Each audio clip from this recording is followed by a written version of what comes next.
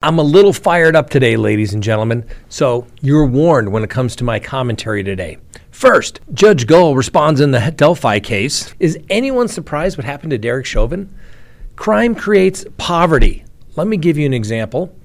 A story of a man who kidnaps and tortures his girlfriend, but don't worry, he identifies as not a criminal. We have a story of a bad cop that will be going to prison for the next 30 years. And then our dumb criminal of the day proves a point. Let's talk about it.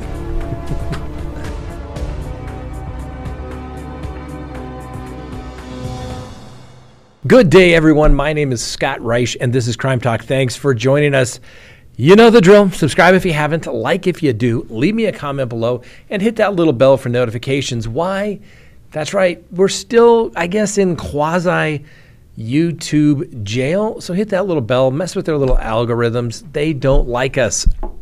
You mention a couple of words, and next thing you know, you're in jail. Free speech is dead in America, ladies and gentlemen, at least on YouTube. Anyway, I hope you all had a wonderful Thanksgiving. I know I did. Got to spend it with the lovely Miss Kristen. It was very good. It was relaxing. I hope you are all thankful for what you have. Now, yes, I mentioned in the beginning that I'm a little fired up today. And let me tell you why I'm fired up. Because I just spent 5 hours of my day that I will not get back. Okay? And you may say, Scott, where were you that you would spend 5 hours of your day and you wouldn't get that back? I was in court, ladies and gentlemen. I had 2 arraignments and 1 continuance.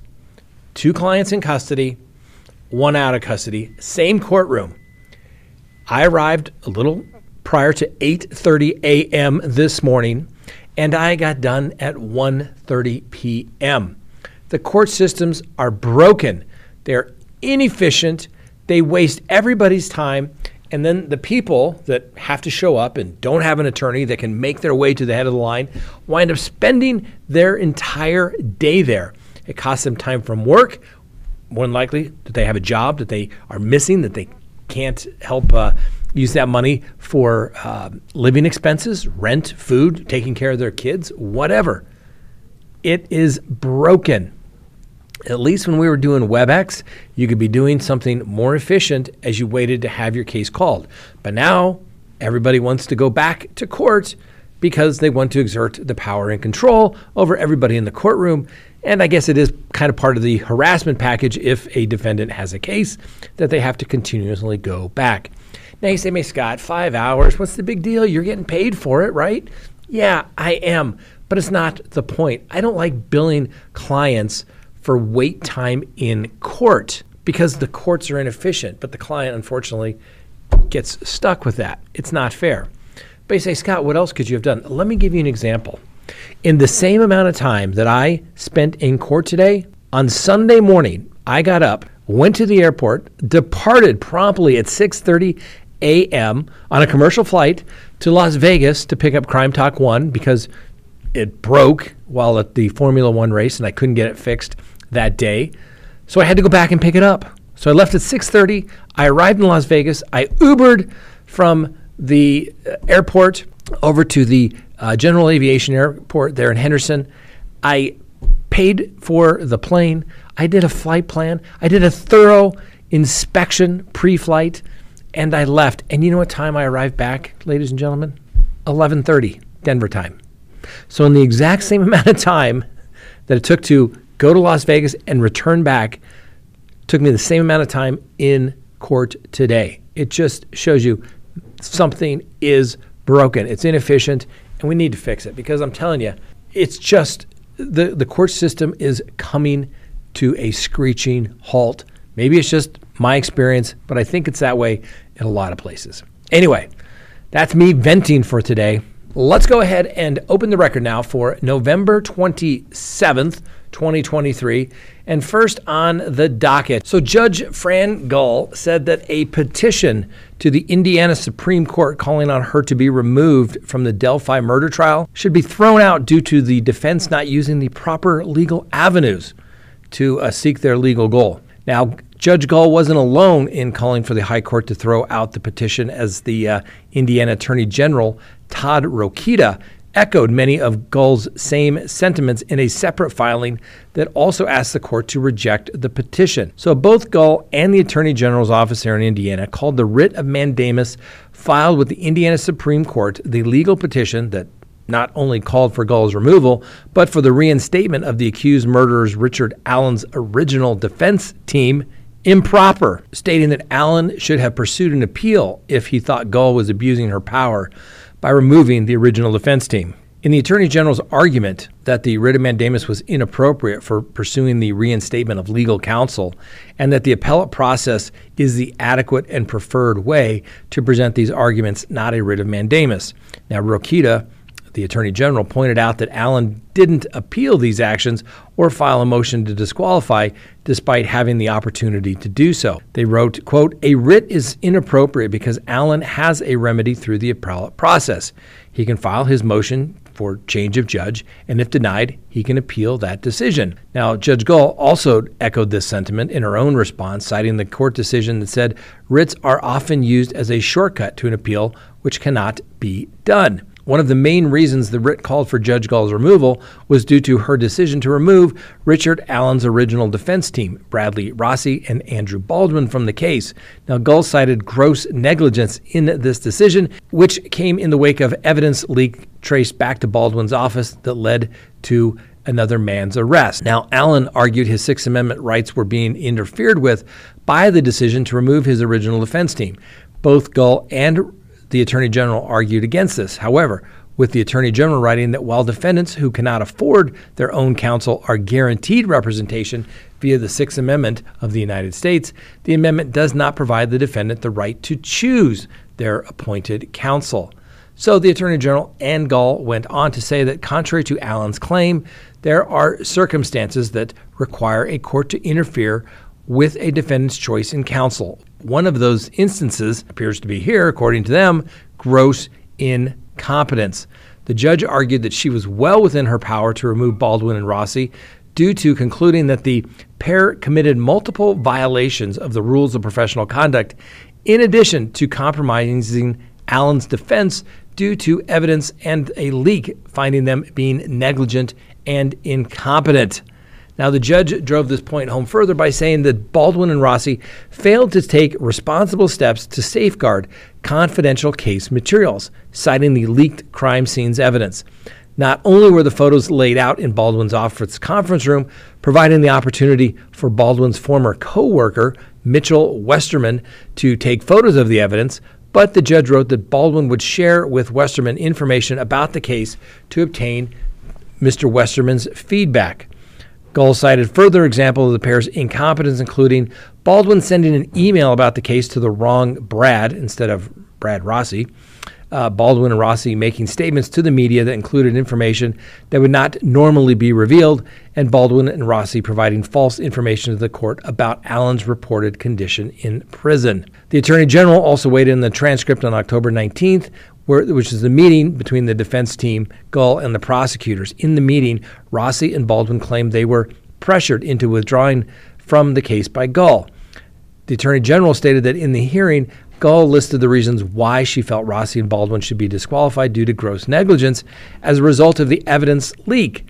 When given a chance to argue their side, Rokita, the Attorney General, said that Rossi and Baldwin withdrew rather than challenge the factual allegations. Judge Gull also argues that she gave the pair ample notice about the consideration of disqualifying them from the case, citing letters that mentioned the possibility or disqualification sent more than a week before the October 19th hearing, and the judge also echoed the Attorney General's finding that Rossi and Baldwin had opportunities to be heard on the record arguing against disqualification. Now, while Allen argued bias against him due to Gull's decision to remove Rossi and Baldwin, Gull said her decision to remove the attorneys doesn't show bias, but rather demonstrates her concern to ensure that he had competent representation. Now, in the conclusion of both filings from the judge and the Attorney General, they asked the Indiana Supreme Court to deny the writ filed on behalf of Allen, which would mean the marching forward to the late 2024 trial date where Mr. Allen would be represented by a new set of attorneys. So this gets interesting. Whenever there's an extraordinary writ filed, you go to the Supreme Court and say, hey, this is such irreparable harm. It needs to be addressed now. The courts don't have to take it, but if they do, they're usually going to do something of significance. That's why generally of all the extraordinary writs that go to a state Supreme Court, roughly 2% actually are granted. So the issue here is, should the attorneys have not got off the case, appealed, that could take months/years. In the meantime, speedy trials ticking away, or do they need to do this? Yes, Mr. Allen does not have a right of choice for his attorneys, but if that's who he wants and there's not a conflict, you would think that the attorneys should be allowed to stay on. I'm telling you, I read that transcript. I've never seen anything like that before in my life. I think everybody messed up in this particular situation. If the judge thought that the attorneys had screwed up, there's a remedy for that. Hold them in contempt for violating the court's protective order, or in the alternative, she files a grievance with the attorney regulation committee in that particular state and deals with it that way. But once again, then she creates the record. Is she creating problems or protecting the rights of the defendant? Only we will find out here shortly in the next couple of weeks. And as I noted, Thomas Westerman. Mr. Westerman has a charge of 1 count of conversion. That is a fancy legal term for theft that was filed against Mr. Mitch Westerman in Johnson County Superior Court. That is apparently a Class A misdemeanor. And so he does face the possibility of some jail time. And it alleges that he knowingly and intentionally exert unauthorized control over property of another. Now, like I said, in the murder case, Richard Allen was arrested back in October of 2022 and charged with the murders of Abby Williams and Liberty German. Now, attorneys Andrew Baldwin and Brad Rossi were assigned as his public defenders, and Allen had pled not guilty to the charges.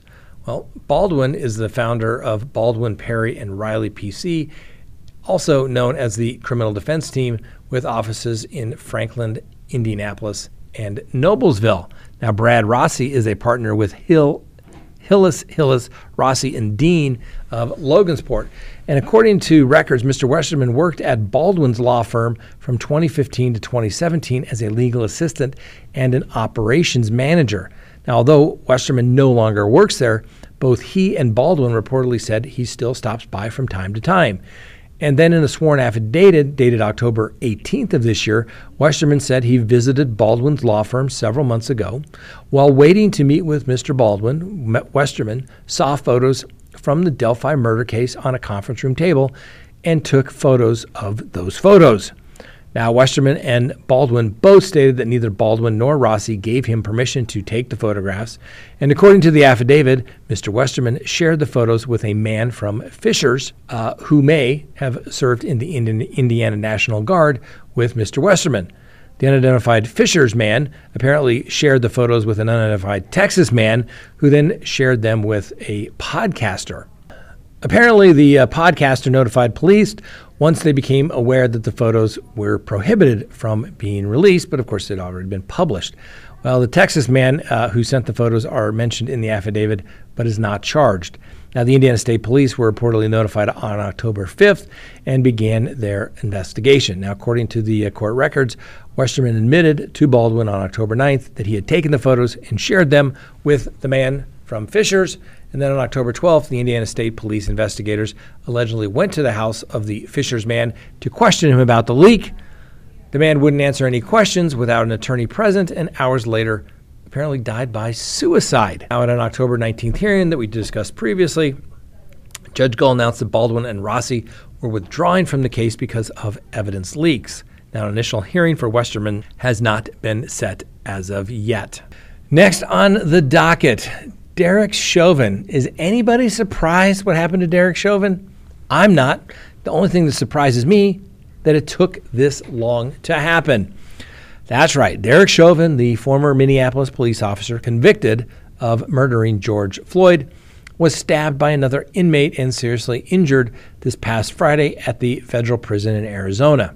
Now, the Federal Correctional Institution, also known as FCI Tucson, is a medium security prison where there apparently have been some security lapses due to some, staffing shortages. Now, the Bureau of Prisons confirmed that an incarcerated person was assaulted at the FCI Tucson at about 12:30 p.m. local time Friday. In the statement, the agency said that the responding employees contained the incident and performed life-saving measures before the inmate, who it did not name, was taken to the hospital for further treatment and evaluation. Fortunately, no employees were injured, and the FBI was notified. That's right, federal prisons, guess who does all the investigations for crimes committed there? The FBI. So the FBI was notified, and the Bureau of Prisons is cooperating in that investigation. Now, visiting the facility, which has about 380 inmates, has apparently been suspended because of the lockdown. Now, attorneys for Derek Chauvin and the family are all upset because they can't get any information about what took place and Mr. Chauvin's condition there at the hospital. What people are noting was that Chauvin was seriously injured in the stabbing, but he is expected to survive. So, one thing I'm telling you, this works great.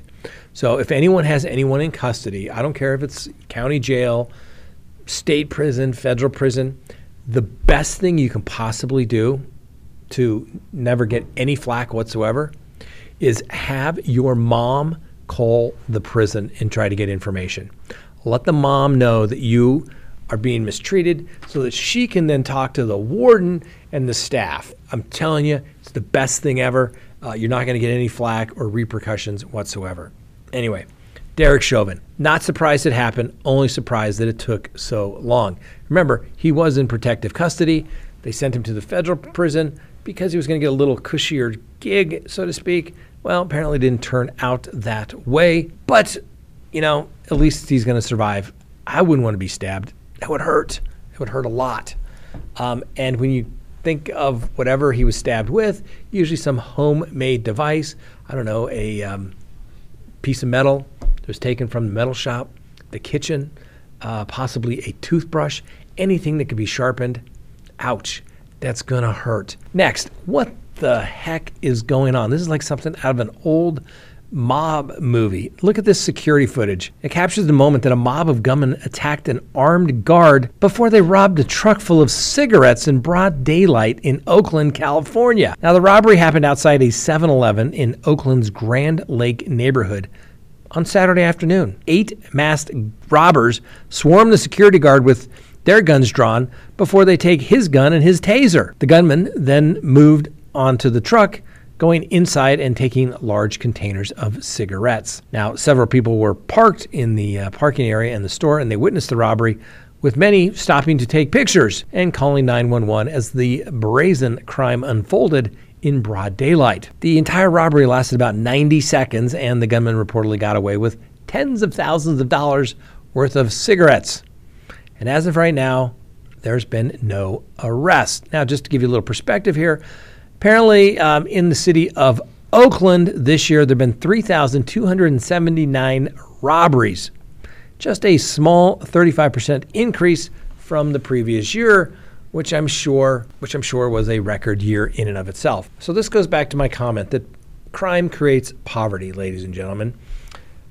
When people come and take the 7-Eleven's products and goods, a lot of people think, they have insurance, they'll get it paid for.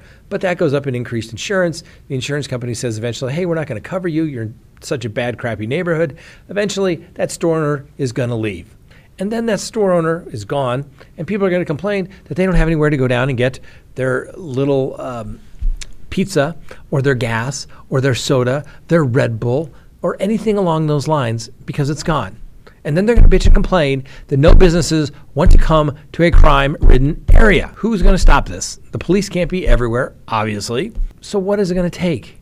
It's going to take the community to say, hey, cops, let me tell you where the bad guy is. And there's where you're going to find all the cigarettes.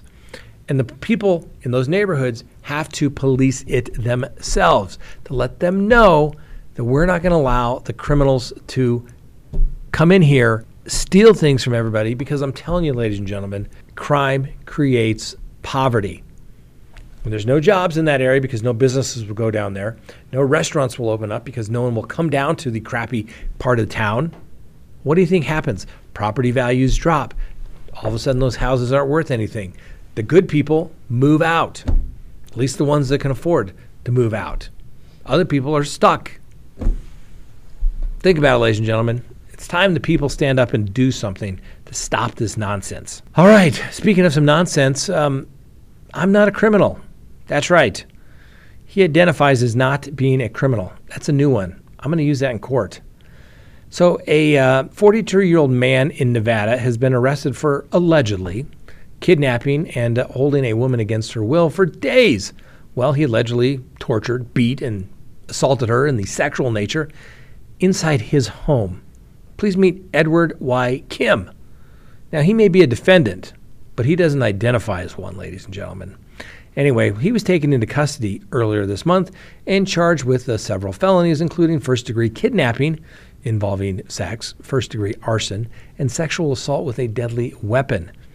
Now, the investigation into Mr. Kim began when firefighters with the Clark County Fire Department contacted the Las Vegas Metro Police Department back on November 16th after they found a woman covered in wounds.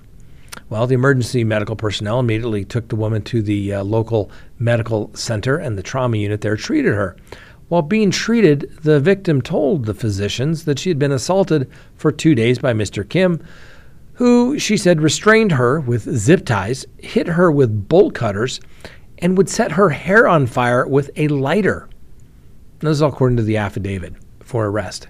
Now, the doctors obviously reportedly determined that the victim had suffered fractures to both of her kneecaps and both of her forearms and had fractures to her right leg and finger and her left hand. Doctors and nurses also noted that the victim's hair appeared to be burned in several spots and that she had at least 7 puncture injuries on her legs and severe bruising to her upper torso. Well, needless to say, based upon that information provided by the victim, the police got involved and they returned to the area where she was initially found. Then they went to Mr. Kim's apartment complex and attempted to contact him. By the time officers were at his home, Mr. Kim had already left, but the police observed what they appeared to be blood on his porch. Well, needless to say, they found Mr. Kim in a nearby parking lot where he was attempting to hide behind parked cars. Apparently, he was identifying as a parked car, so no one could see him. When asked about what took place with the victim and her injuries, Mr. Kim allegedly conceded that she had been at his home, but has no idea what happened to her and how she could have possibly ever been injured. Well, Mr. Kim eventually conceded that he and the victim had been messing around, then claimed he was, well, not really a criminal. He didn't identify as one, and then decided it'd be best to refuse to answer any further questions without an attorney. So Mr. Kim is being held at the Clark County Detention Center without a bond. You know, they were just fooling around. Okay, Mr. Kim, let me give you some advice. Okay, had a case years and years ago. Client tried to say the whole gun in the mouth thing to his wife was just a little bit of foreplay. All right, didn't work. Jury didn't buy it. Okay, I don't think a jury's going to buy.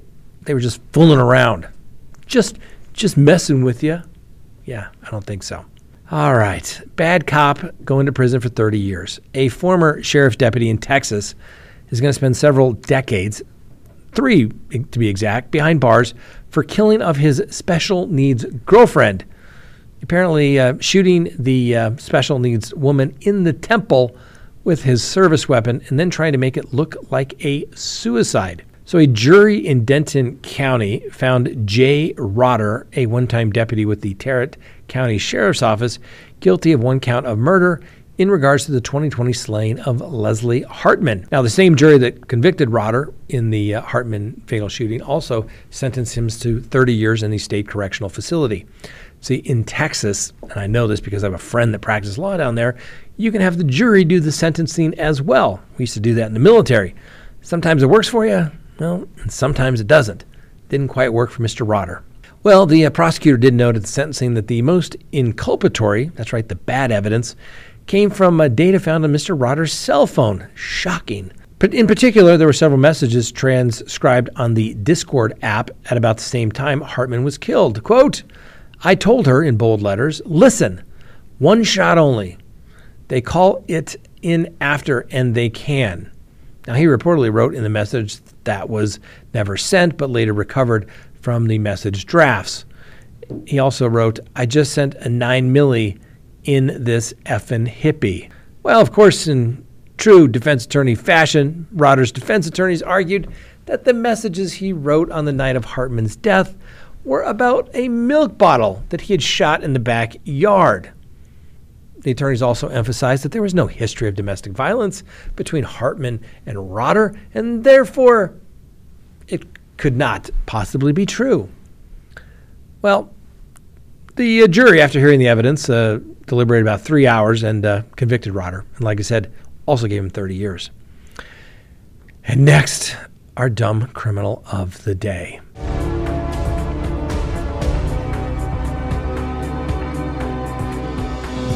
Ladies and gentlemen, how many times have I said it? There are certain people that go places because that's where the children are. All right? I've told you this. I've warned you. If something bad happens, don't say, I didn't warn you. Okay? Exhibit A. A Disneyland guest was arrested after he was filmed tearing off his clothes and crawling around the It's a Small World ride in front of people there at Disneyland. And who's usually at Disneyland? Small children. Well, the now still yet unidentified man was filmed in his boxers climbing over the animatronics figures and sitting in a representation of the Taj Mahal as the flying carpets circled overhead. There's another video that showed the man wading through the water bare naked before he made his way outside of the attraction. And yet another video shows the man being carried away by 6 security guards, and you can hear other park goers describing him as an idiot for what he is doing in front of the kids. What more do you have to say, ladies and gentlemen? An unidentified 26-year-old naked man at Disneyland. Who do you think he wanted his audience to be? Now, I don't know. We may find out the guy was high on drugs, doing something. I don't know. Maybe he was on some mushrooms or whatever. Or he could be a total pedophile. We don't know. But also, general rule of thumb, this is just me. I'm not sure why adults go to Disneyland if they don't have their own kids. I know I have a friend that he and his wife go every year to Disneyland, even though their kids are grown. I don't get it. Last place I want to be is around everybody else's small children at that age. At Disneyland, standing in lines, in the heat. Let me know what you think. That's all we have for you today. I don't know. I'm a little fired up. I just don't know, ladies and gentlemen. A little fired up today. Have a wonderful day. I'll be in a much better mood tomorrow. We'll see you next time on Crime Talk.